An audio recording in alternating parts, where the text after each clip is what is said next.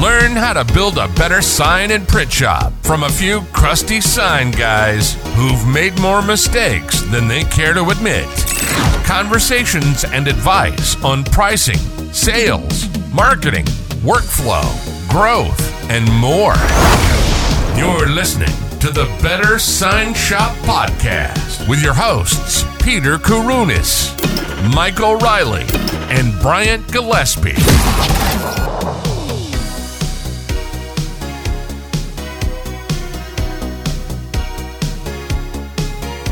Before we jump into the episode, I'd like to give a shout out to our sponsor, GCI Digital Printing, grand format printer to the trade.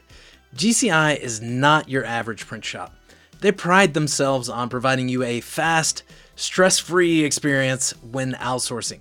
Their no excuses mindset means no matter the job, they'll have it done every time. No other vendor will go to the lengths that GCI does to ensure you're a satisfied customer. To hear more about their approach to business, hop back into the archives to episode 9, where the guys and I interview owner TJ Bedact about top-tier customer experience. If you're looking for a high-quality trade printer for banners, mesh, coroplast, and more, TJ and his crew will have your back. For jobs big or small, GCI does them all. Check them out at printgci.com. Hi guys, welcome back to the next episode of the Better Sign Shop Podcast. I'm your host, Brian Gillespie. My two co-hosts, Michael and Peter, are not here at the moment, so I figured I would go ahead and kick this one off. If you're watching the video feed, you'll see this amazing mustache. Yesterday was Halloween, and I had to commit fully to my costume. My wife dressed up as Taylor Swift. I was, of course, Travis Kelce. If you know me, you know I'm the furthest thing from an NFL football player. But anyway, you got to go all in sometimes. So today we've got another special guest with us. I'm really excited about this episode. All right, guys, we are back with our special guest for today, Mr. Evan Zebley. Evan, nice to have you on the podcast. Thanks. Nice to be here. I originally reached out to you several months ago, maybe half a year at this point, because I saw that you were posting a lot of really cool videos of like sign installs and stuff that you were doing for clients. I thought it would be a great story to have you on and interview you about that.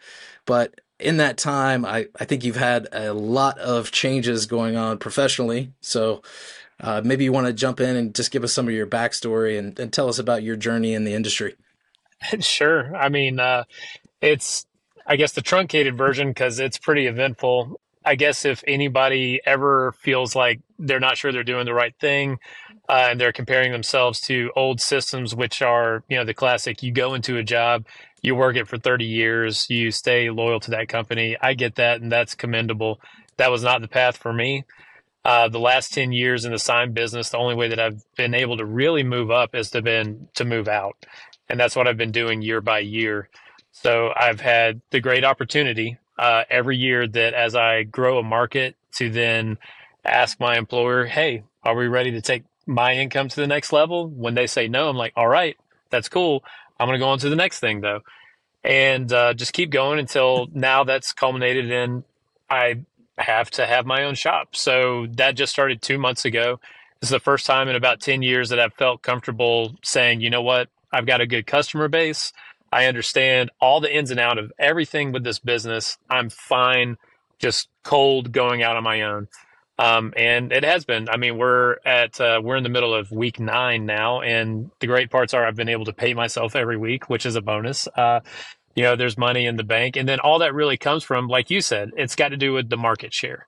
So, there's many, many great crafters out there. They're good at their job. They know what to do. They can provide you an excellent product that will work for your need. But everybody's not marketing that. And so I would attribute the whole reason of why I'm able to go out on my own is to just me having market share, for people knowing my face, knowing me personally in my market.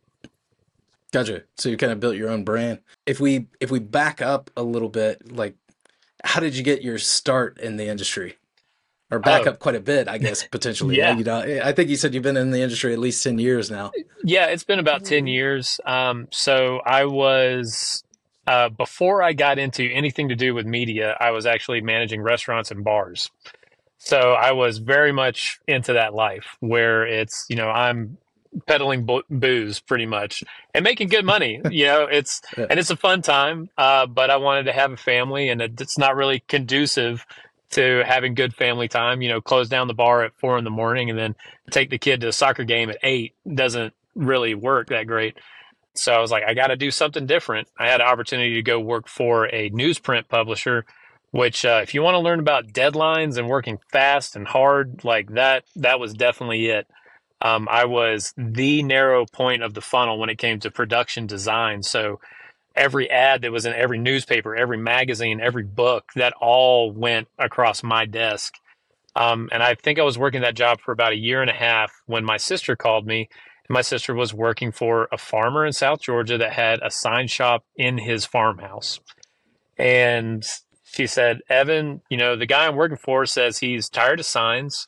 He wants to sell all the equipment and the book of business to us for $10,000. Do you want to get into the Wow. sign business with me? And I was like, well, I guess I think I could be good at being my own boss. Like, all right, let's try it.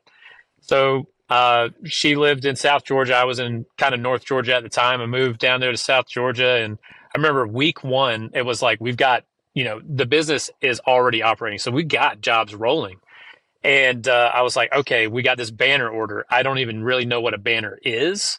I certainly don't know how to print it or like what this big machine is. Like, I don't know anything about this. And my sister's like, well, that's cool, but I have to have a baby right now, so I'm going to go. Oh, And so she was pregnant with my niece at the time. And anyway, well, like she gave you literally, the switcheroo then. it was literally like, okay, figure this out. And I remember the model. We were running a Roland SP 540V, and it's a solvent inkjet printer. And of course, the smell of it, all of that, I figured out, okay, this is how you load media. This is how you use VersaWorks. Okay, I'm printing. Oh, but I'm getting these lines on the print. I don't know what to do. And there's got to be something. And the only solution I could figure out at the time was to sit there and hold the banner as it was coming out. So I was sitting there manually taking up about 150 linear feet of banner, Yeah. just hoping, because it's the sign, but they need it tomorrow. It's the sign business. Mm. And that was my For me, I don't mean to stop you there, Evan, but I love that you said that. Just shows how like really into this business you really are, because only a true person in the sign industry could say something like that and know that I have That's had legit. experience that's legit. Like you have been in the trenches. For me, it was crumpled up pieces of tape, a blue painter's tape, like put underneath the vinyl so that it like comes out straighter, Oh and yeah. then those little like Harbor Freight squeeze clamps that you could like put on it so that it keeps it taut and weight. I mean, like that's so funny that you've been there, and I haven't heard too many of my clients or anybody that I've worked with like say that, so I know now exactly who I'm talking to. Oh man, Awesome. I gotta tell you that that began, the whole sign journey, right? And of course, like I said, we're working out of a pole barn, which we had, I Yep. think we started in November. He gave us until January to move out. So I found a little 1,500 square foot spot in a strip mall, and I remember nobody was available to help me on move weekend, so it was just me moving everything and getting the new shop set up. And I mean, I did it. Of course, I did it because come Monday we have to get back to work, so I couldn't just not do it. But yeah, that relationship with the Roland was a great printer. I will say that I learned how to take every safety feature off of it, how to get it completely taken apart. Like it was like the most manual printer since like a Heidelberg press or something. Like if you weren't watching it and it didn't have media, it was just going to like spew ink on the floor. Like I needed it to work, Oh, geez. I didn't have money to go Yeah. get another printer. Like that's what I had. Um, Yep. but yeah, it was great. I learned, everybody that takes that step where they're thinking about, oh, I want to go be my own boss, or they look at their boss and they think, man, this person has no I could do it idea. better. I can do it way better. Well, I learned all the things that I didn't know. Like I learned what it meant to be in the shop without leaving, sleeping on the work tables, be there for 72 hours at a time. I learned what it meant to have somebody else making promises that you have to deliver on, and now you're the one that's got to make it happen. I learned about, the stuff that a lot of people don't think about, that, hey, if it's too much work and you literally can't get it done and you've got to pay somebody else to help you, well, the cash flow, right? You got to pay that person, even if your customers haven't paid you yet. And guess who's not getting a check? You. Like, you can't not pay your employee. And so it was a lot of great struggles, but also a lot of great opportunities, learning opportunities to know, okay, this is the kind of person I want to be. I always told myself I wanted to be this kind of a boss. Well, now's my chance to really do it. I always told myself I wanted to deliver this way for my customers. Well, now's the opportunity for me to actually do that. And, we grew. I think the person we bought that business from, they were using it sort of like a tax write-off to just funnel expenses into. They were grossing maybe like $30K a year. It was nothing. Like, they were losing money on it, just hemorrhaging.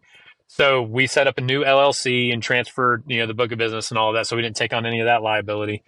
And I think in our first year, it was just me and my sister, and we did about 180. And then the second year, we were about like mid threes. And then I noticed like there was a cap for our market. That was kind of it. We were not a franchise brand. We didn't have name recognition. We didn't have a sales team out there. It was just us kind of in the shop working. And then also we were in kind of a saturated market. There were actually small market, not that many customers, but a lot of sign shops. So it was kind of like a race to the bottom when it came to pricing things. You're sitting there and your customer's like, man, I got to tell you, $4 a square foot for a banner, that's just too much. Down the street, they're charging me $250, and you're like, well, $250, I'm going to go buy it from them. Like, you don't know what to do. It was incredibly common in this industry. Yes. Like you hop on the forums, that's the first thing you hear is like, hey, this guy's undercutting me. And it's like, well, like, hey, what do you do? Yeah. I mean, that's it. It's like, you have to find your customers. And the problem with that particular geographic location was we had soaked up all the customers. There were no more customers to bring into the market. So, now this is the downside of being in a family business, is that when you're in the business, and this was a thing that I learned, and then I think other people should learn it as well, it's important to document what it is that you're doing, even when you're so busy that you don't want to take the time to do that. The reason is, when you're working for 24 hours straight and then somebody asks you, on what? What did you do? When you've been working for 24 hours straight, you're like, on everything. What do you mean? You can't enunciate it. You can't say, oh, well, I did job for customer A, for company C, for so-and-so B, for whatever. You can't list those things out. Oh, I did payroll. I did this administrative task, blah, blah, blah. So you can't communicate effectively. So that's one thing a piece of advice I definitely learned, is you got to document what you're doing. And then the second is that, and this is just a problem that I personally had, your family may not be this way, but when I had things that I wanted to accomplish professionally, my family didn't hear that necessarily from Evan, the professional. They heard that from Evan, my brother, Evan, my son, Evan, whoever. Like, oh, that's just Evan. Like, he doesn't, no, we don't really have to go into a new market. We don't have to think about what our geographic boundaries are. We don't have to do that kind of stuff. So, and what there's definitely a lot of interesting dynamics in family business. Oh yeah. Well, and this was another good opportunity that happened though, was, for one, a mistake that I made was I let myself, I think a lot of shop operators are used to, kind of like, if you think about the tachometer on your vehicle, they're used to operating in the yellow and the red. They don't know what it feels like to just go 2,000 RPMs, because they're going like 6,000 all the time. And I was definitely that way. So I didn't know what my limit was until I hit it. And then when I hit it, it was like, okay. And basically what I said to my family was, I can be in this business or I can be in this family, but I can't do both. And what I'm going to decide to do is leave this business, because I think in the long run, it's going to be better for all of us if I just leave this. Don't take any resentment. Don't take anything. You guys have the tools that you need, and I'll go find something else to do. And that was really a hard pill for them to swallow. That I think we did talk again, but it took a year before it was like, okay, let's have Christmas. Let's actually have these conversations. We couldn't talk about business for, I think, at least 6 years, just because just the hard feelings that were there.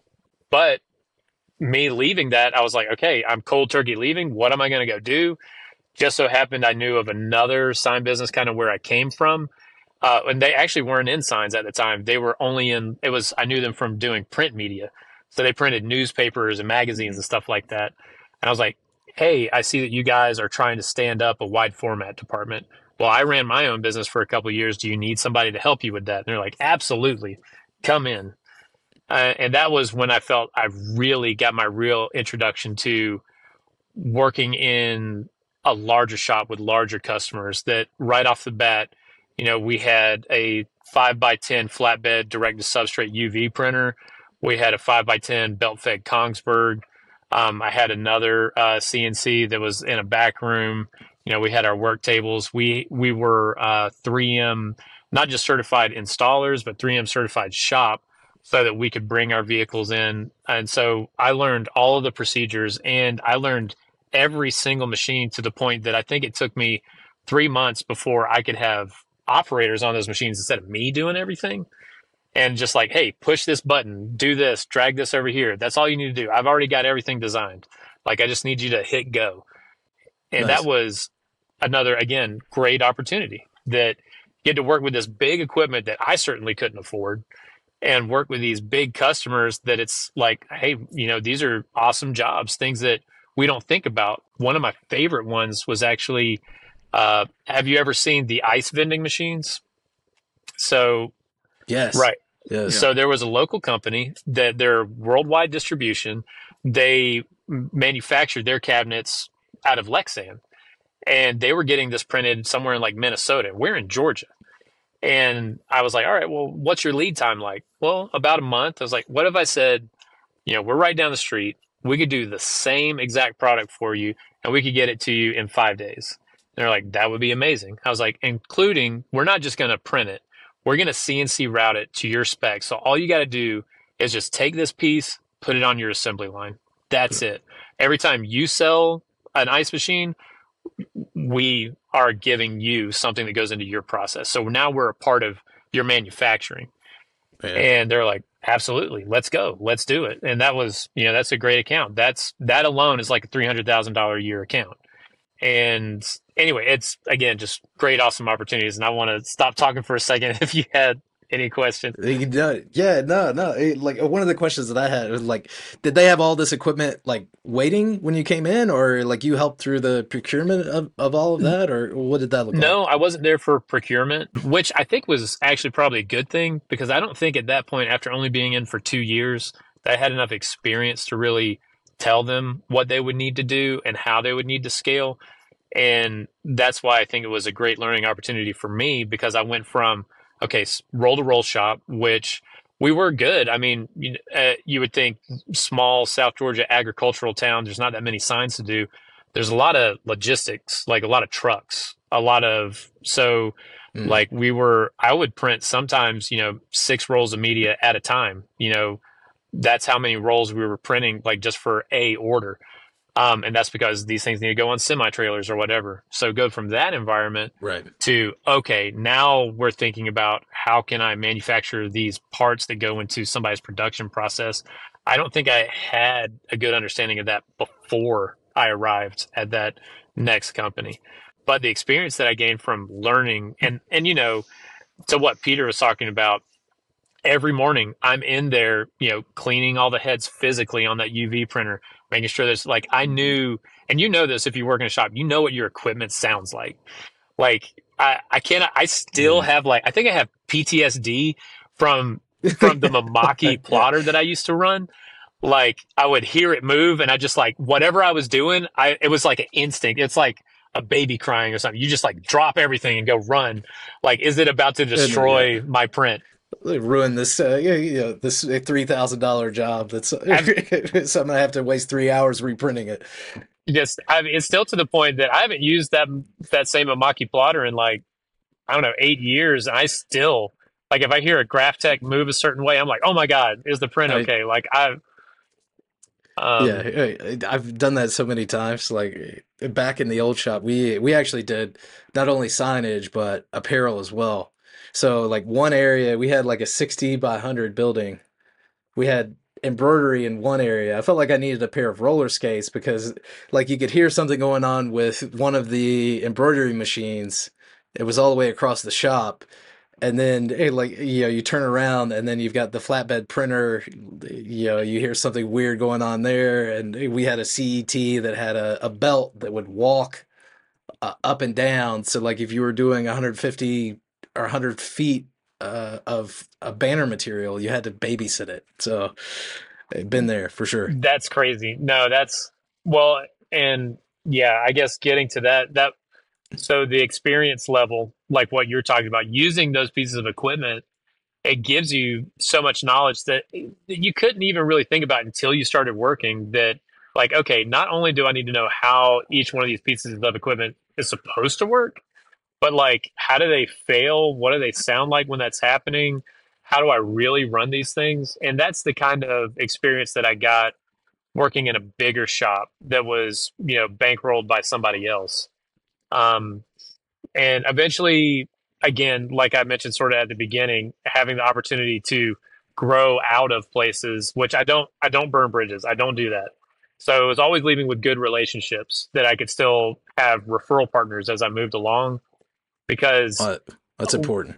well, I'll put it this way. One of the things I thought about when I was at that shop was, I was like, you know what?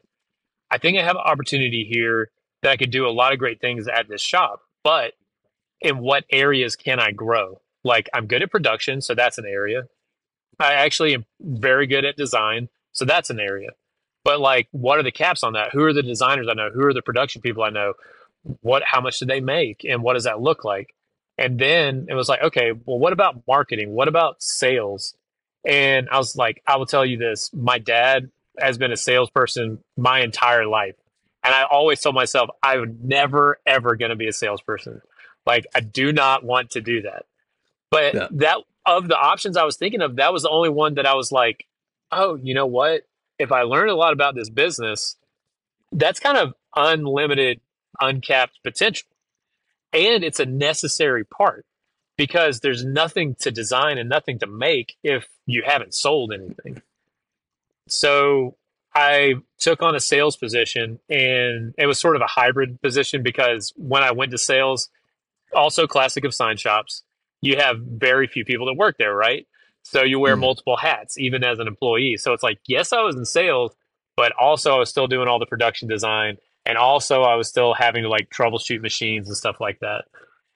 And I was like, look, you're holding me back from being able to go and do sales. So I can't even focus on this job, like, to see if right. I'm any good at it or not. So I ended up taking another job. And the next job was actually running a fast signs, which was, again, a unique learning opportunity, because it was small. I want to call it like mom and pop, kind of like what me and my sister had, where it's roll to roll.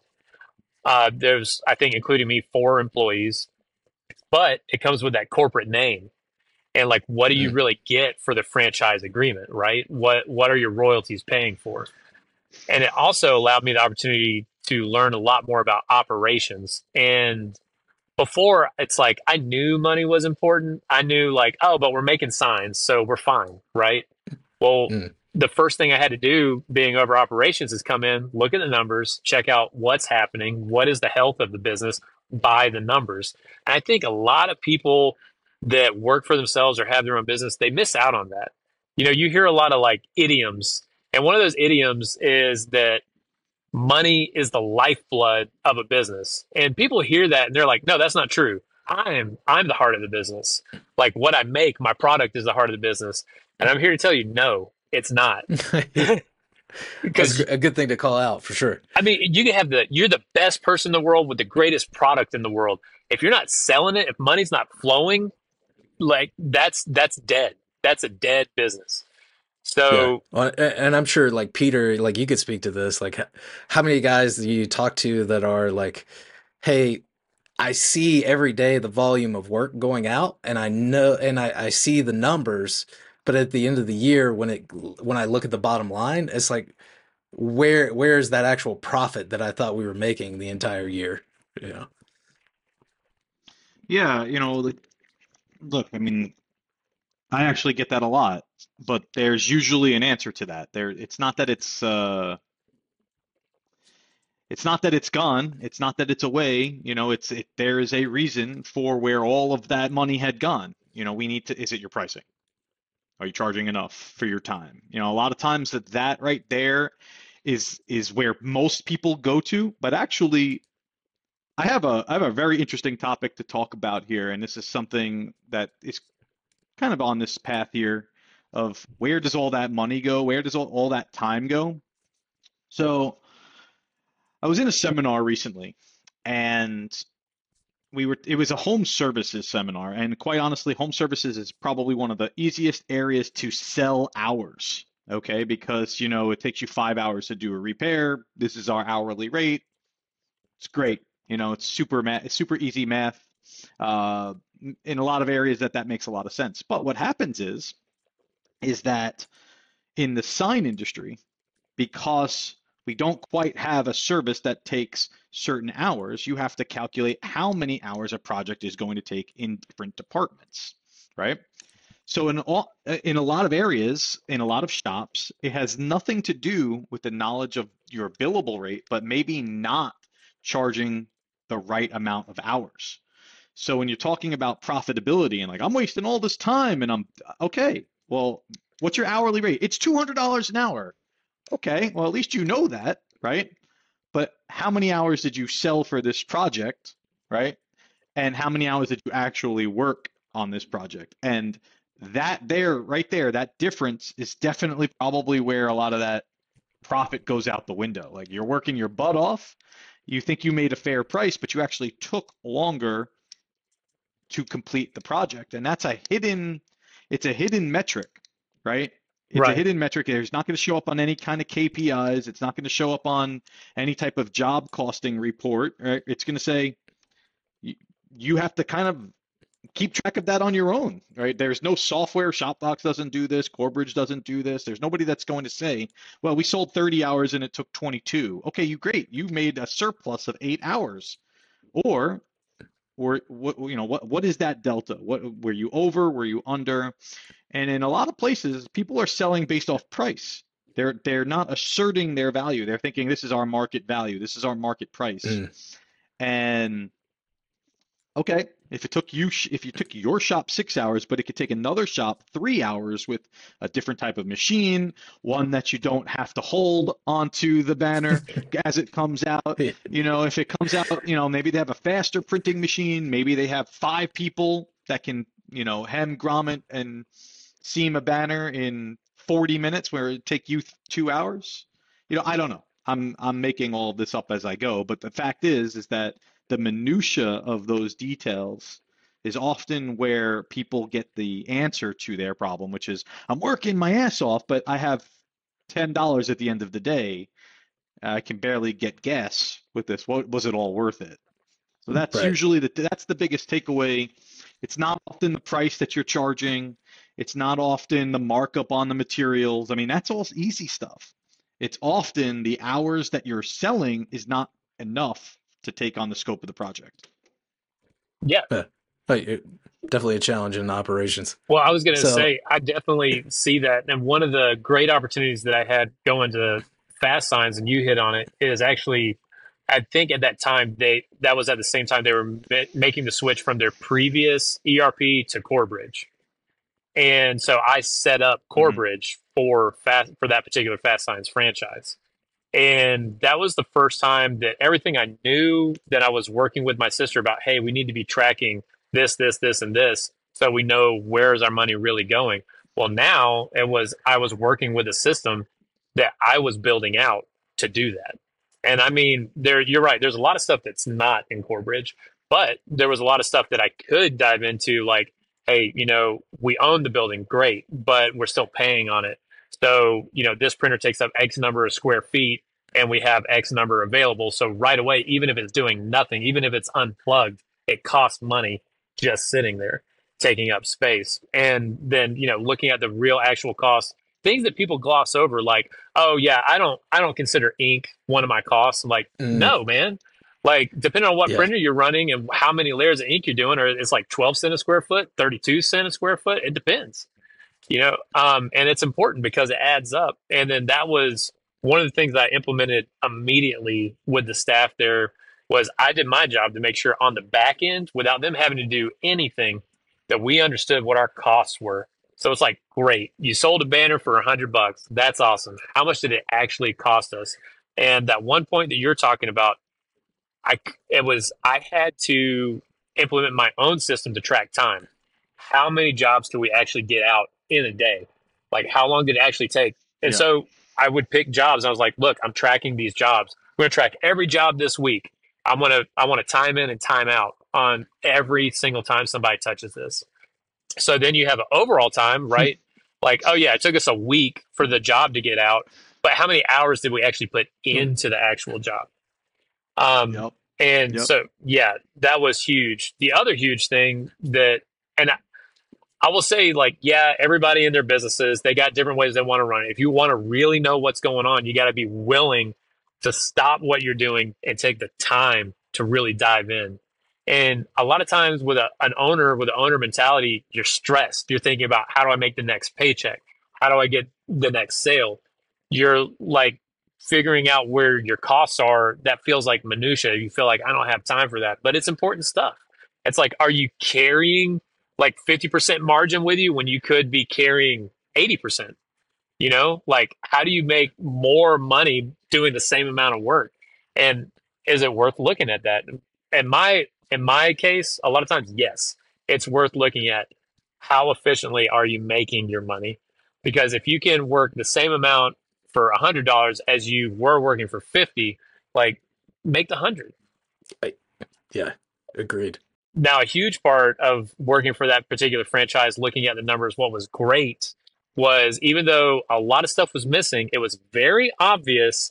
It was my introduction to, I guess, what we say, forensic accounting, where it's like, oh, somebody's stealing, and they're stealing a lot. And the great thing about working with a franchise like that is that you have people that are supposed to come and talk to you about, how does your store perform compared to other stores? How much are you selling? Like, what kind of products? What are you selling them for versus other stores? All that kind of stuff. So I had all the metrics of how a Fast Signs was supposed to operate. Supposed to run. Yeah, and that's like the business development rep, right? That's right. Is that right? Peter's a former Fast Signs guy as well. He actually built and sold a franchise to Fast Signs, and then had a Fast Signs, and I'm sure he'll buy another Fast Signs at some point. So you get it, and depending on how your rep is and how your market is, there's some back and forth, right? Like, there's, for instance, I was told, hey, you need to go up to this square foot pricing on this product, and I was like, no, I've been in this market long enough that I know this is what people are buying, and this is what we're comfortable selling. What I am willing to do is make sure that we do it efficiently. So, for instance, something that a lot of shop owners, and I don't know if it's a pride thing or they don't realize this is an option, is that you can outsource. You don't have to do everything yourself with your equipment. For instance, let's say like 100% of your workforce is working on this job for your biggest customer. Meanwhile, you have other customers that still want stuff. Well, guess what? You don't have to work second shifts and third shifts to try to accommodate everybody. Sometimes the cheaper solution might be just buy it from somebody else and sell it to your customer. Make a smaller margin on that, but you're going to make more money and have a happier customer than if you were trying to do it yourself and overworking yourself and your employees. That is an option. But anyway, it was pretty easy to step into this particular franchise and see, like, okay, we're underperforming by about 70% compared to other stores. A huge part of this is somebody stealing. So we're getting rid of that. We're doing employee turnover. I got very, very lucky. I was able to get a great in Fast Signs, that front desk person, we call them inside sales. So I had a great Yeah. inside salesperson that, and I will say this, a lot of my restaurant training came in great out of Fast Signs because I already could speak corporate and I understood when you're on a grill line, you have grill operators and they're each stationed in this particular spot. They can all do everything, but if you have somebody in slot 1, it doesn't make sense for them to come over to slot 4 and then do something for that person. They can work in 2, but not in 3 or 4 because then you're losing their efficiency by taking them too many slots away. So in my Fast Signs operation, it was like, look, you're inside sales. You're going to help build customers, talk to them. I'll let you get a little bit into design and understanding how manufacturing stuff works, but I don't ever want you in manufacturing. All I ever want you to do is be here, taking care of customers Yes. and possibly assisting with design. The designer, their station too is like, okay, you're going to answer the phone sometimes. That's just a thing that's going to happen. I know you're not going to be as good as our front desk person, but it is going to happen. You're not going to manufacture, but you're going to know how to run these printers so that if the manufacturing person can't do it, you can. I don't want you installing. That's not your job. You stay right here. Same way, manufacturing person. All right, you're going to understand how to run these printers. It's not your main job. Your main job is to put the science together, and it keep going down the line that way to maintain these efficiencies in personnel.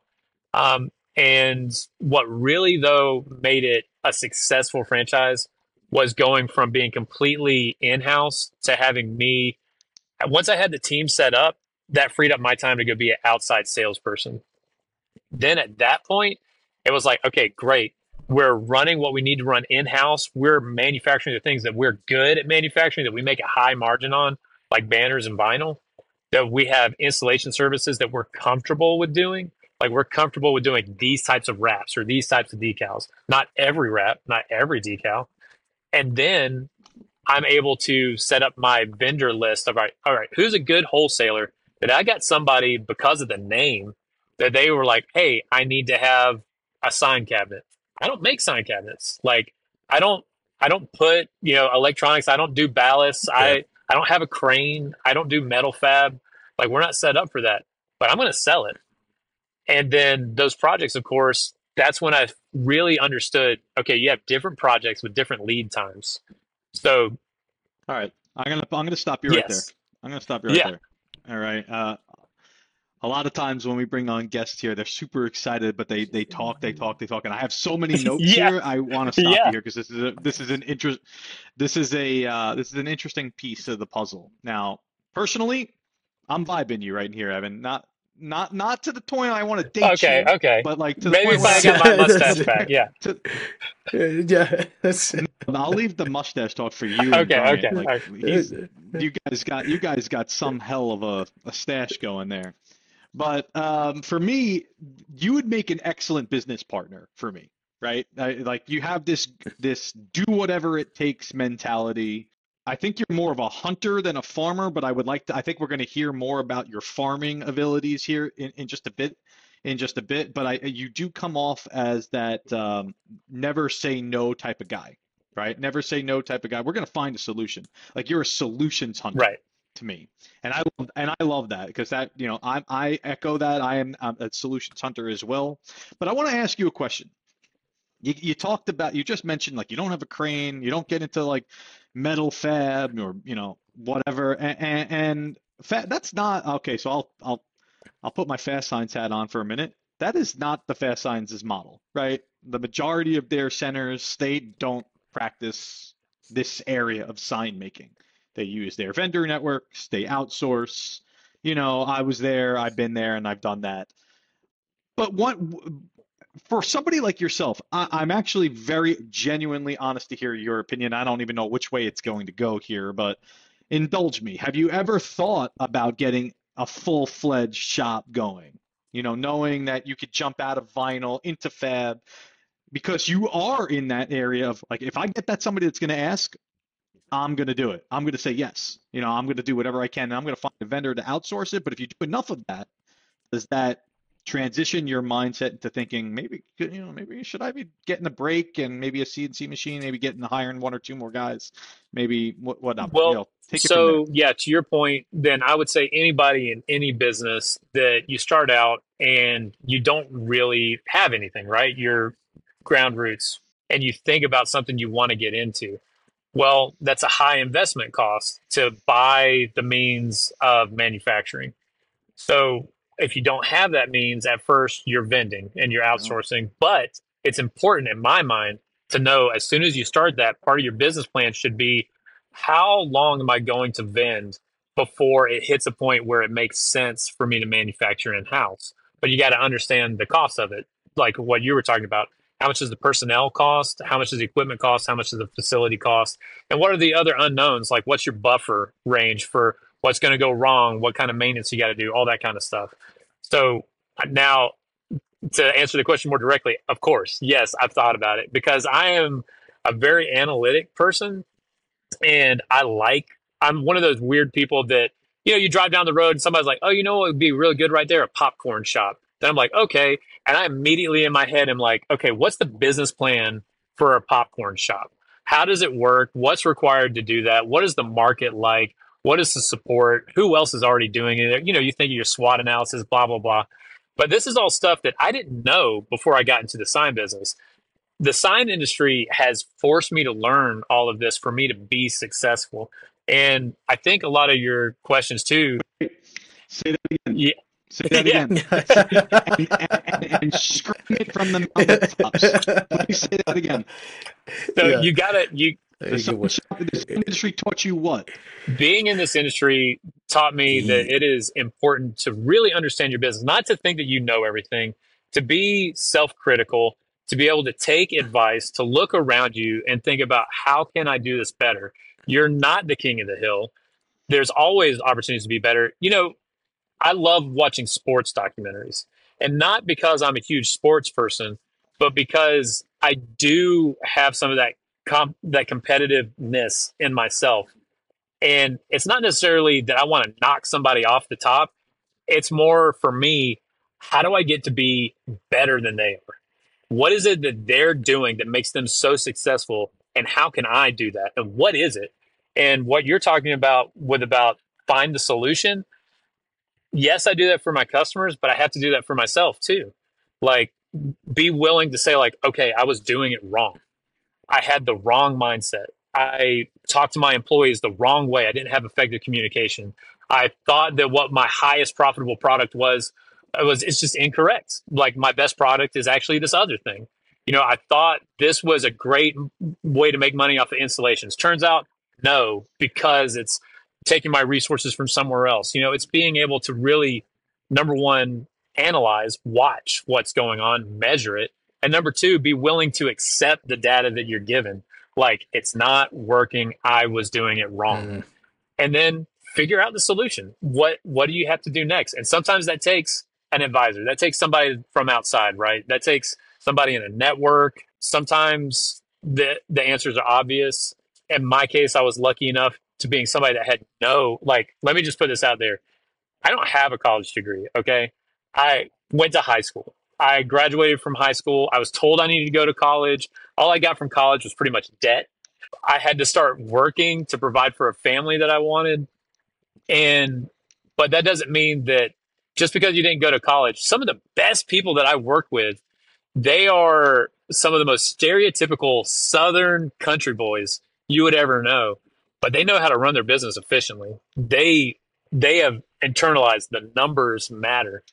And so they look at it every day. But I hope that gets to some of what you were talking about, Peter. As far as growing, that was the next step in my journey that actually I left Fast Signs, that Fast Signs franchise, to go work for one of the vendors that I was selling for, because I was selling so many lighted cabinets and digital displays that they were like, you have got to come work for us. And they took me on as a business development manager. Poachers. Yeah. But I mean, I don't burn bridges. We left on, good business terms. It made sense that, the franchise wasn't able to offer me what the other company was. Yeah. Hey, I still referred business. Oh I yeah. look, I don't talk bad about places I worked Uh-huh. for. Yeah. And then so I worked for this company, and I went from working, including me, five people, to working in a manufacturing sign shop where we had 40 employees. And we were at the time, I think when we came on, about 5.5 million a year gross. And I was not even a salesperson, but I think that year that I worked there, I sold 1 million. And that was because Oh of the wow. opportunities that were there. Like, I learned what my skills are. To your point about being a solutions finder, like the hunter versus the farmer, I love being a farmer. That's where I feel most comfortable. However, my boss at that job, he gave me this analogy. He's like, Evan, you're like one of those prairie plains hunters that you see something that's out there like 400 yards away, and you're going to dedicate all your time and your focus to hit that one target. He was like, I am more like a rabbit Wow. hunter. I see something move next to me and I shoot it with a shotgun, and it's done and I got it. He's like, but I used to not understand the value of somebody like you until you sold the biggest job we have ever sold in the history of the company. And that's from taking the risk, talking to people, finding solutions, not, no, we can't do that. Like, let's figure out a way to do that. And so it Sure. was fantastic experience working in that. And if for no other reason, eh, Well, I loved going and talking to the guys in the shop every day. I would walk back there, make sure that they understood, like, yeah, I'm on the sales force. Yeah, I'm technically your boss. But what I want is to figure out, what do I need to sell that's going to make your job easier? Because ultimately, I want to give the customer a great product that they love. So I'm not going to give you something to design and manufacture that makes no sense. Like, let's figure out how can we work together Right. as a team. It was a great opportunity. Sorry, I'll leave some space there. You're right. I talk way too much. Yeah, yeah, yeah. No, no, you're good, man. It's I'm just like listening to you go on your story, and it's like you have hit like every like type of shop, every position within the shop. So it like carry us through, like Yeah. So bring us so up there's only two to more now, right? steps. Is that the last shop? Is it? So Yeah. with Great Shop, I really, one thing that I still have to learn more about that I feel like affected me at that shop was imposter syndrome. Like I said, I feel like I made a very steep rise very quickly. I felt like, no degree, and here I am with guys that have been in the business 20 years, and I'm the business development manager. Like, I've been in this at that point like 7. Like, why am I here? What am I doing? Yeah, I'm making sales, but it just, in my mind, I didn't feel like I really belonged there. Like I was supposed to be there, that I was doing the work I was supposed to do. I tried kind of telling myself, it's a family owned business. I'm not a family member. I'm going to end up being like other production managers that I had seen before, where they work 30 years and then they get injured, and it's like, okay, well, thanks for all your work. Bye. At the end of the yep. day, I can say that they did feel like family. I honestly cared about everybody that I worked with. They cared about me, but I I don't know what else to define it other than possibly imposter syndrome, that I felt like I just didn't fit in. And an opportunity was presented to me to take a Minuteman franchise and get them into wide format. And it was in the same market that I'd already been working in. I knew all the numbers, especially after working at a Fast Signs. Like, I knew exactly, hey, this is the kind of equipment we need to get. This is how much staff we need. This is how much they're going to cost. This is how much the equipment costs. This is with your brand and you taking things in house. This is how much money we can expect to make in the first year. I had the whole plan, and I went to that. We were on target. We started with roll to roll. We started off site because there wasn't enough room for us to be at the main location. My goal was, I wanted to do 160 k gross that first year. We did 180, and that was with only me as the wide format employee. So I was the salesperson, the marketer, the designer, the production, the installer. Like, yes. Doing all of it. Now, hey, like coming into this one, did you hey, like negotiate for equity in So the that business? was Or hey, like, were you having those conversations? Because, and I bring this up because like some people in the industry are just not made to right. be owners. I talk to a lot of people that like they feel like they have to be something they're not in order to achieve like success or be financially stable, which it's kind of like a limiting factor. Kind of goes back to that imposter syndrome of like, hey, I own this shop, and because I employ 5 people, I feel like I have to be the operations manager as well, even though I'm not good at that. I don't like it. And, I'm like not so good with Well, employees, but at this point, are you negotiating for equity in any of these? Like, is your mind it on it ownership definitely at this point in the yeah, it journey, or definitely is. And what we ultimately ended up doing was basically kind of like a handsome looking commission package based off of certain numbers and growth projections. I will tell you that looking at just the numbers, the shop that I left to go do this, I used their counter offer as my metric for, okay, what am I trying to achieve at this new venture? And I want to achieve it within the first 2 years.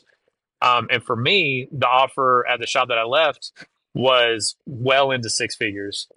And so I was like, okay, so going to this new thing, like, here's my base pay, here's the commission schedule. Is it achievable? Yes.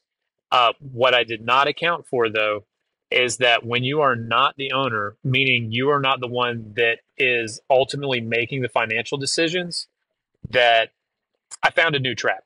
I'll just say that I found a new trap that I didn't know Mhm. existed. And that trap was Evan is a really great worker. He can run 5 of these machines at the same time. So why don't we just buy more machines and let's make Evan run more stuff? Now, what they did not understand, I could not get them to understand, was for me, it was like I was a truck driver and they bought another truck.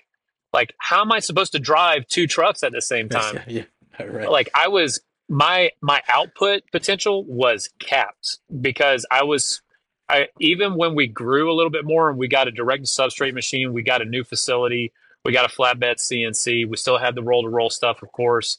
I was still I did get one employee. We found a unicorn. He was magical. He was amazing. He had some design experience, had grown up in a print shop with his grandparents. So he knew the work that was required and he caught on. Like immediately, I could show him everything about the Quick. machines. But even then, I was on a leash, but this leash was not a leash of no, I don't want you to go out and sell to those people, or no, I don't want you to go spend money on marketing. The leash was we can only produce so much because we are capped by our personnel and we are not willing to hire more personnel. So that means my face is out there, the customers know me, and then it's up to me to produce everything, but I'm not the one calling the shots. So that's why And you're doing the selling and the production, and like, yeah, there's only so much of and Evan to and go around, obviously. and I started What do you get? thinking Yeah, about leaving, but I wanted to negotiate everything first. And I was like, look, what would make sense for the company is actually take me out of anything to do with production.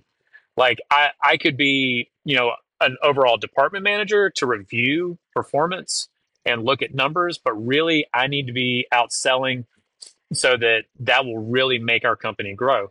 Unfortunately, the offer that I got for that was, well, if you're outside selling, I want you to be commission only, and if you're commission only, I want you making 10%. And I was like, that is ludicrous. I could literally be your wholesale yeah. customer and make at least 40%. Why would I work for you for 10%? So I was just like, okay, I've got what really did it for me though is And I care about my uh, customers a lot. I don't ever want to tell a customer, I'm going to get this to you tomorrow and then not be able to do it. And that's what was happening. I was being held back to that point. And I was like, okay, it's time to go. And so that gets us caught that's up to now. I and that's like a I see that so often. It is like sales is that is the business, right? Like I talk to a lot of owners that like, hey, I'm not a salesperson. I don't really want to do sales, but unfortunately, like if you don't have a good sales rep and they're not involved on like a deeper level where they're incentivized to go sell, like who does that fall to?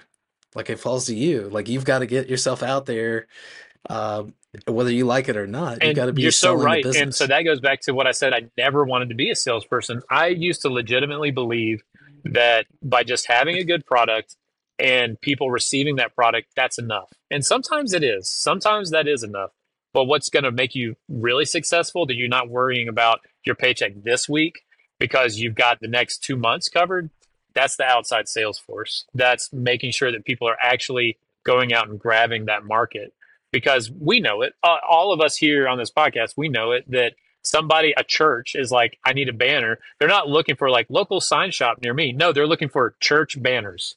That's what they're looking for. And if they don't know you, they're not going to know to go talk to you. They don't even know that you exist. So, like, you have to have somebody going out there to represent you, or else you're going to forever just be on that grind where you're like, I'm worried about, am I going to be able to pay myself this week? Am I going to be able to cover my shop this week? Like, so I will put this in point too. Now, for the first time ever, I am doing no manufacturing in house. I'm doing some installations because I'm a pretty good vinyl installer and there's money to be made at that. But 100%, it's pretty much like project management for me. So right now, my company exists off of primarily just me selling and managing product projects. And that I wouldn't know how to do any of that if I hadn't gone through all the steps that I've been through previously. So I operate as a one man company the same way I do with like Yeah. a 40-man team, that I have all the same structures in place that I consider, I call it to myself, I call it dummy proofing it. So it's like, all right, Evan, you idiots, here, this is what you're supposed to be doing today. You know, like I have those meetings with myself every morning and every afternoon. What do you have to do today? What did you accomplish today? What do you got to work on tomorrow? What's your schedule like? You know, I do it every single day and I check myself throughout the day. Like it's just necessary, the same way that I would with an employee. I just have to. And sorry, Peter, you were making some motion, so Yeah. All right. Hey, no. Yeah, I No, think he I was like giving it. you like the I like hey, it. like this is it.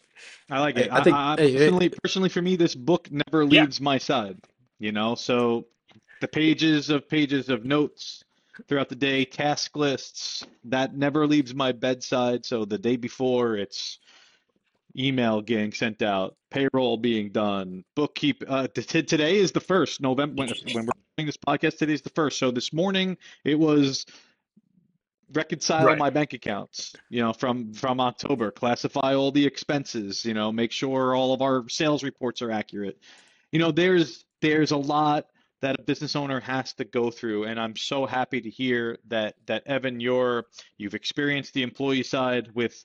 I could, you know, I'm going to jump into this business side now, and you're still learning that there's more that to a business owner's life than what employees see, right? What employees see is that they may say, this guy's making millions, and yet, you know, you're the hey, last person to get paid as an owner. I want to kind of transition this conversation a little bit. I want to learn a little bit Hmm. about your methods. I personally, I've like I've said before, I think that you're like the exact type of person I look to partner with getting into the sign business. So I'm eager to hear your responses to just, you know, what are your methods to getting new business?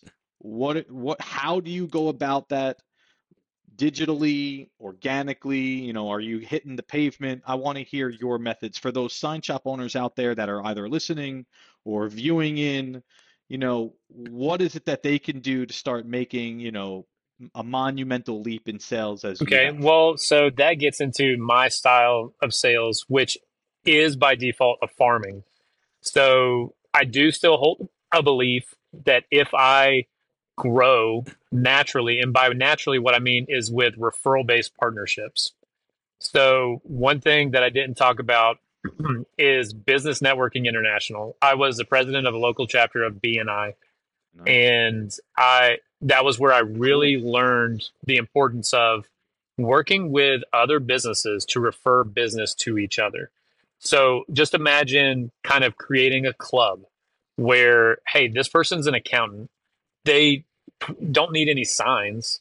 But I talk to other businesses all the time because other businesses always buy signs. So when they say, hey, do you know a good accountant? Guess what? I'll be like, yes, my guy right here.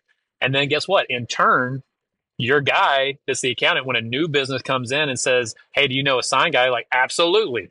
He's right over here. Let me tell you the best sign guy that I know. Now, what that's transitioned into is that now I'm active in 3 chambers inside of a geographic area that I'm comfortable providing to. And I say that because after having you drive, cover a certain area, there's only so much that you can really do and get to in a day. And between these 2 counties, it's all the business that I need right now. That's for sure. Now, in one of these 3 chambers, I actually hold a board seat, and I run a group that we call the Leads Group, and it's a referral-based networking group. And what that is again, just getting a group of people together, educating them on, hey, this is how you become referral partners. And guess what? I have the opportunity for every single one of them to see me not only as an expert in referral-based networking, but as an expert in signage. And they see me every single meeting. And I will tell you that me, quote unquote, growing naturally, which is every time I'm in a business situation, I just show up. I am myself. I always get at least one request for quote at any event that I go to. And it's not because I'm asking for them. It's because people know like Evan is the sign guy. So I'm going to ask it. My birthday was last month, and some other people saw like, oh, happy birthday, Evan. I was getting messages, oh, I need a sign. And it was just like, so, and all that came from just, I tried to make myself known. When you first start, it's like, who are you? And you're like, oh, I'm Evan. I make signs.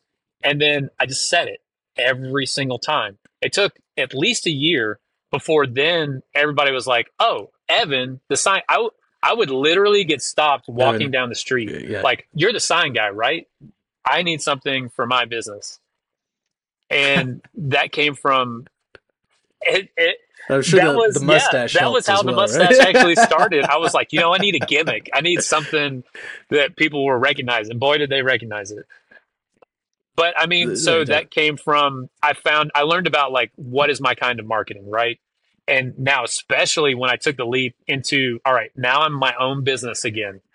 What I thought going into this, okay, what I really want is to have an online, like web-based sales platform, which I still want, but I thought that was going to be the primary source of my income. It's not. It's not at all. I found out because I've worked so much on showing up places in person, that's where I'm highest chance of converting a sale. And the sales happen. If I'm showing up and I'm talking to somebody, I'm not even considering, is this a qualified lead or not? Because I want to say this, like I've tracked it so far, more than 90% of people that I talk to considered leads, they convert. So doing all of the marketing ahead of time has meant that if I'm talking to somebody, it's because they want to buy before I even show up. And that comes from it's a key distinction there. Is that, and like most of these customers that you're dealing with, are they like serious business owners or like people that are starting new businesses? Like, do you have like a good feel for like what the percentage is or how it breaks out? So I want to say it's both, and that's why I started getting more involved with economic development in the area. So, I mean, like if we've all done it. We've bid on jobs for a new school that's going up, right? If you consider the cost of that school, like say it's a $10 million school, the signs like are almost like inconsequential, right? It's like maybe 50 grand worth of signs, maybe 20, depending on what they need. And it's always an afterthought as well. Exactly. There's not a signed schedule in the blueprints. You got to figure it out yourself. You got to count the number of doors for how many ADA signs you need, all that kind of stuff. So I started paying attention to who are not the businesses coming in, who are the players in the community that know every single business that's coming in. So now I know the board of commissioners. I know like the developmental authority people. So when they can see me doing good works and I'm providing for the customers and I'm getting good feedback, because I always thought that's very important. I'm not just the slick back hair car salesman that I'm like, hey, just drive it off the lot because that's all I care about. No. I need these customers to have a good experience so that they tell the next person. Because not only are these businesses and these business partners my referral partners, but these customers, like these what you might consider one-off customers, even if it was like a birthday banner, guess what? They're telling their Aunt Susie that like, hey, when little Joshua's birthday comes up, I know exactly where you need to get your banner from. And it's the same way with car wash, like, oh, we got our lighted LED sign from Evan and you need to do it too. Oh, you know what?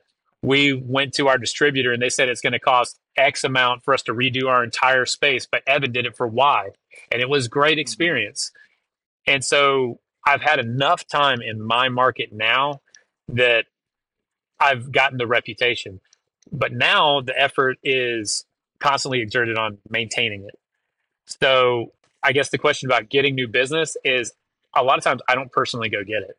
It's now I have a referral network that is out there and they're also online. We have a Facebook page that's local to our area that somebody will say like, "Hey, I'm opening up a business. Does anybody know a good sign shop?" And boom, immediately people are tagging me like, "Evan, you need to go call Evan. Check out Mm. Evan. Talk to Evan." And as a good referral partner, I do the same thing for them. It's not one sided. I to maintain them, everything costs something. I'm not paying these referral True. partners money, but I am referring their businesses. So I'm Yeah, maintaining good I, faith with them.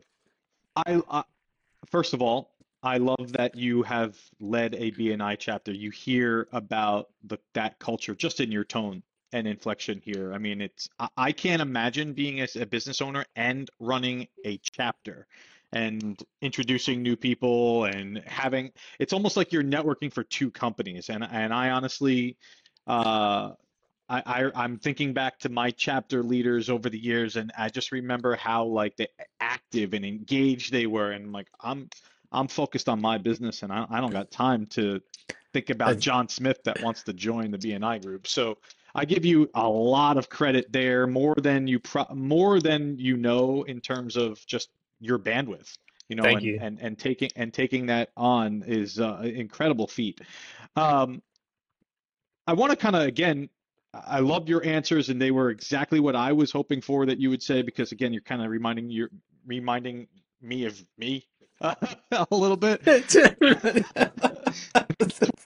you a little bit. I've never met somebody like this before that just gets it. But I want to hear a little bit more. I want to take that. Okay, so your lead generating tactics are a little bit more. I don't want to say quite unconventional, but I would say I'll they're say like old school. more, well, okay, old school. Yes, very much old school, but personable. I like it, Right. and I really like that you're out there. You're putting yourself out there in places, in organizations, clubs, whether it is the BNI group or your chamber of commerce. But I think you've kind of dialed that in a little bit. Like you're not traveling very far. You're kind of able to go from one area to the next, and people know and understand you. I want to kind of take that though to the mindset that you have as an owner. So everybody does this differently. Um, I have a couple of clients that I talk to weekly about this, and this business is not transactional. This business is consultative. I think the sign shop owners that understand that grasp that, like Bryant and I, we talk about this all the time in our pricing course. We're not selling rubber ducks. This is a custom made project. This is a project that takes time, understanding. It needs communication. It needs to understand the goals, the vision. What after this is all done, what is it going to do for you, Mr. Business Owner? I mean, there's a lot of consultative nature to around what we do. But I want to ask, when you put on that hat and that business owner hat, and you walk into a business, you said car washes before, so I'll use that as an example. Might be a tough example, but Yeah. I'd like to see I like to see your answer here. You know, how do you put yourself in the limelight? How do you put yourself in the eyes of a car wash owner? Again, it could be a salon, it could be a restaurant, it could be anybody. But how do you put them in the purview that you're the expert, that they should listen to you? and why they should listen to you, and how do you start building value there with that type of owner that, again, you don't know their business, you don't know what they do every day. So how do you supplant yourself in that mindset? So I'll say, and I'm just going to kind of go through this scenario, and I'll also preface it with, again, I don't consider myself a salesperson necessarily, but I've found out that I can cold call. And my method to doing that, like, let's say no referral, I walked into a place, maybe it's like a restaurant and I'm having dinner there with some friends. And then it happens to be, because this happens, as the owner walks by and like, hey, how was your meal? Hope everything's good. Some manager or something like that. I was like, hey, it's doing great. Oh, by the way, I noticed that like one of your signs out front was like somebody ran over it. It got hit. And I just want to let you know, like, I'm not saying you got to use me. I just want to give you a card. If you ever need an expert to talk to, somebody, like, I understand nobody knows how much signs cost. Nobody knows how long it takes to make them, but now you know somebody. So thank you very much for a great experience. I really enjoyed it. We'll be back again. And if you need help, call me. And I call that the Homeward Bound method, because I don't know if you remember the movie Homeward Bound. Of course I do. Yes. Okay, Yes, so the cat is trying to teach the dog how to catch a crayfish. yes. And he's like, how do you get it? How do you do it? And she's like, just act like you don't want it. Just like, and he's like, I don't want it. I don't want it. And then it bites him. It's like, I don't want it. Yeah. So it's kind of, I almost feel like a universal truth that in any kind of relationship, including the like salesperson customer relationship, you've got to act like you are fine without this sale. You are cool without it. You are established. You are the person that is the expert. You exude that confidence. You are comfortable talking to that person. I did not used to be that way. I promise you. I used to not, at the end of a conversation with a potential customer, I wouldn't say, hey, can I quote that for you? I would not ask that. I ask that now. Okay. I mean, it's so important. And especially when you talk to, I think some people, again, we were talking about imposter syndrome. I think some people sell themselves too short. They think that they're talking to a customer and that they're down here and the customer is up here. And, oh, this huge successful business, like, please, sir, just, if you need anything, call me. Like, no, they're a business person. They operate in transactions. Like, tell them, I want the opportunity to quote this. If you feel like I can provide that, would you mind giving me the opportunity? I've never had anybody tell me no. I've never had anybody say, I love the ask. Nobody has ever said no. Like, we're not going to give you a chance. Yeah. You just skyrocketed to one of my favorite guests at the very top of the list. better than Maggie's quote. I love the way you asked for the opportunity. I love that. I can honestly say I've never done that. And I don't know many people that have done it. My old business partners don't do it. Even my best friend who owns a sign shop right now certainly doesn't ask like that. So Bryant, when you're putting together the title of this podcast episode, you know what I mean? Like, that's got to be considered to be the title here. Like, asking for the sale. I have never heard anybody genuinely or just asking for the opportunity to quote. Yeah. That's it. I mean, I get it. If you're 100% in a sales position, you're not going to make every sale. It's not going to happen. We know that. But having the opportunity is important. It's, that old adage that, you miss 100% of the shots you don't take. So it's like, it's your job. Why are you not taking the shot? It's like, do it. It's important. Like, that you're worried about your paycheck, your employee's paycheck, whatever. Take the shot. It's your responsibility. It's your job to do it. But I think once I got past that, that was cool. I still have a little bit of like, the reason that I network is because I even still feel like there are levels, but now hanging around these people all the time has made me feel a lot more comfortable about like, okay, I am normalized. Exactly. It's like, look, hey, Commissioner so-and-so, hey, that birthday I told you about, all three mayors of the local 3 cities that I network in, they were all happy birthday, Evan.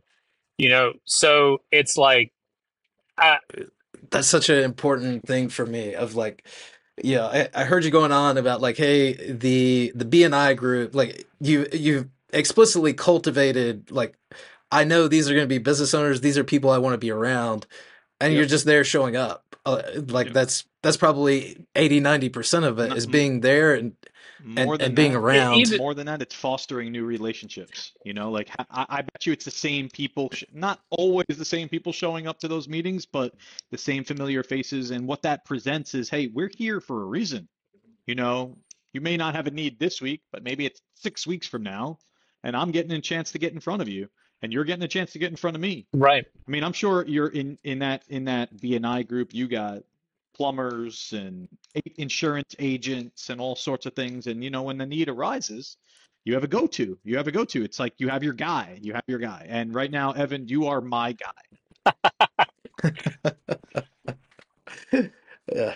Well, I think we've definitely gone a little longer than I'm we sorry. intended here, I but talk this has way been too much. no, no, no. This has been a great conversation. I'll agree with Peter that I think you've been one of my favorite guests so far as well. Thank you. Thank you. We kind of usually end these with a transition to the future. So, what does the future look like for you, Evan? What does the future look like for your business? Sure. I've got two next steps kind of vying to be step number two. And that's either taking on some of the manufacturing because I'm not 100% getting everything that I want from my vendors, and also continuing to build on the success of vending my sales by means of having online sales. And the main purpose of that would be to take items that, yard signs, banners, high margin, low cost, pass through things that even if I can make something as low as $20 a day profit, great. That's $640 a month that I made from me not having to take the same amount of time that I sell somebody like a billboard to sell $100 banner. It's worth it to give me some relief to sort of automate that a little bit. And then plus, that also has a lot to do. We haven't talked about this. The company, since my name is Evan Zebley, then my company is EZ Signs. So it just makes sense for the easy brand. Hey, it's easy. We, Just go online and get it. we, But anyway, I've got those two yeah. things going, and I imagine they're probably both going to happen at the same time. I gotcha. Yeah. A lot of Oh yeah. irons in the fire. Are you like are you looking to like with your online sales, say like just to step into that for a moment because it's a very interesting topic for me and one that I see like a lot of owners want to step into. And it kind of difficult with stuff like signage because it is Mm-hmm. custom, even within a banner, how do you do that? But like, are you planning on like marketing that to a wider audience, or is it more of just like, hey, I've got my area that I serve. I may not be able to come out and talk to you for $100 banner, or like if you need something quickly, like just log on.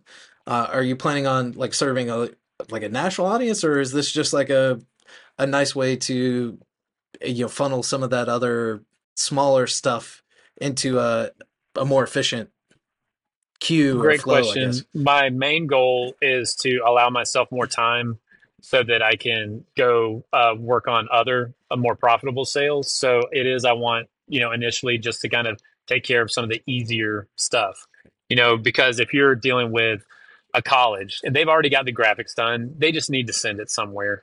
And if they send it to a custom signed shop that they have to go through a salesperson, it takes 3 days to get a proof back or whatever. It's like, why did I do that when I could have just gone to Vistaprint and printed it right now? So I want to have a solution right now for my customers. And I do want to let it grow naturally. I believe it will grow, but that's going to be, again, through referrals. Two of my favorite sales that I made while I was at Fast Signs, I was at Fast Signs when COVID happened. So I took that particular branch from that 300,000 a year to 700 in that 1 year. And it was during COVID. And while all the other owners were like, what do we do? I was like, we're going to make some social distancing signage, the thing that everybody does now, right? Well, there were a couple people Yeah. inventing fire at the same time, and I was one of those people. And I was like, look, we have statutes that the state sent out. We're going to make these things that let it be known that's going to help your operations. And immediately I had local companies, manufacturing companies. They were like, hey, this is great. We want you to make it for our company here, our company in Pennsylvania, our place in Quebec, and our place in California. And now I have connections with the managers of those operations. And they're like, where did we get these from last time? Who does this stuff? Oh, yeah, Evan does it. Yeah, it's So, that guy. So it's just it naturally spreads. Yeah, great. That's right. And Yeah. I believe that I believe this, and it's anecdotal, but it is true for me, is that you just try to be kind, even in like a semi-cutthroat business. I don't talk bad about other sign shops ever do I do that. I might defend myself sometimes, Sure, but as you have to. But yeah, be kind to everybody that you can be kind to, and just do the job that you say you're going to do. Just do it. Fulfill your promises. Never overpromise and underdeliver. So I believe that, I have been able to grow just because of really those two things. Yeah. Well, great, man. I look forward to seeing like the online solution that you come up with. And also, like, I want to hear back with where you land on like the manufacturing side, because we've got. I'll see if I can find the episode for you. There was one guy that we talked with in depth about, like, hey, should I be doing manufacturing? Should we get into that? Should we not? Very interesting topic, and it could go either way. More of like a personal preference thing as well, whether you want the headache involved with that as well. But if I could find the right person to run it for me, that would be the key. There you go. Excellent. Well, Evan, I appreciate you joining us. Again, I think one of our favorite episodes for sure. Pete, any parting shots before we wrap this one up? You took the win from my sales there. Yeah, Evan, thank you for being here, making the time. I know you're in your car, and I'm sorry for disturbing your day if we did, but it was a pleasure meeting you, and I do look forward to seeing you here on the show again. Wow, thank you very much, guys, for the opportunity, and thanks for hosting me in my car. I apologize. Yeah. So. It's all good. You got to get done. Hey, work in the office, man. That's all good. Thanks. All right. We'll see you. Thanks. All right. Thank you. That's the episode. I hope you enjoyed it. I'd like to give one final shout out to our sponsor, GCI Digital Printing, grand format printer to the trade. GCI is not your average print shop. They pride themselves on providing you a fast, stress-free experience when outsourcing. Their no excuses mindset means no matter the job, they'll have it done every time. No other vendor will go to the lengths that GCI does to ensure you're a satisfied customer. To hear more about their approach to business, hop back into the archives to episode 9, where the guys and I interview owner TJ Bedact about top-tier customer experience.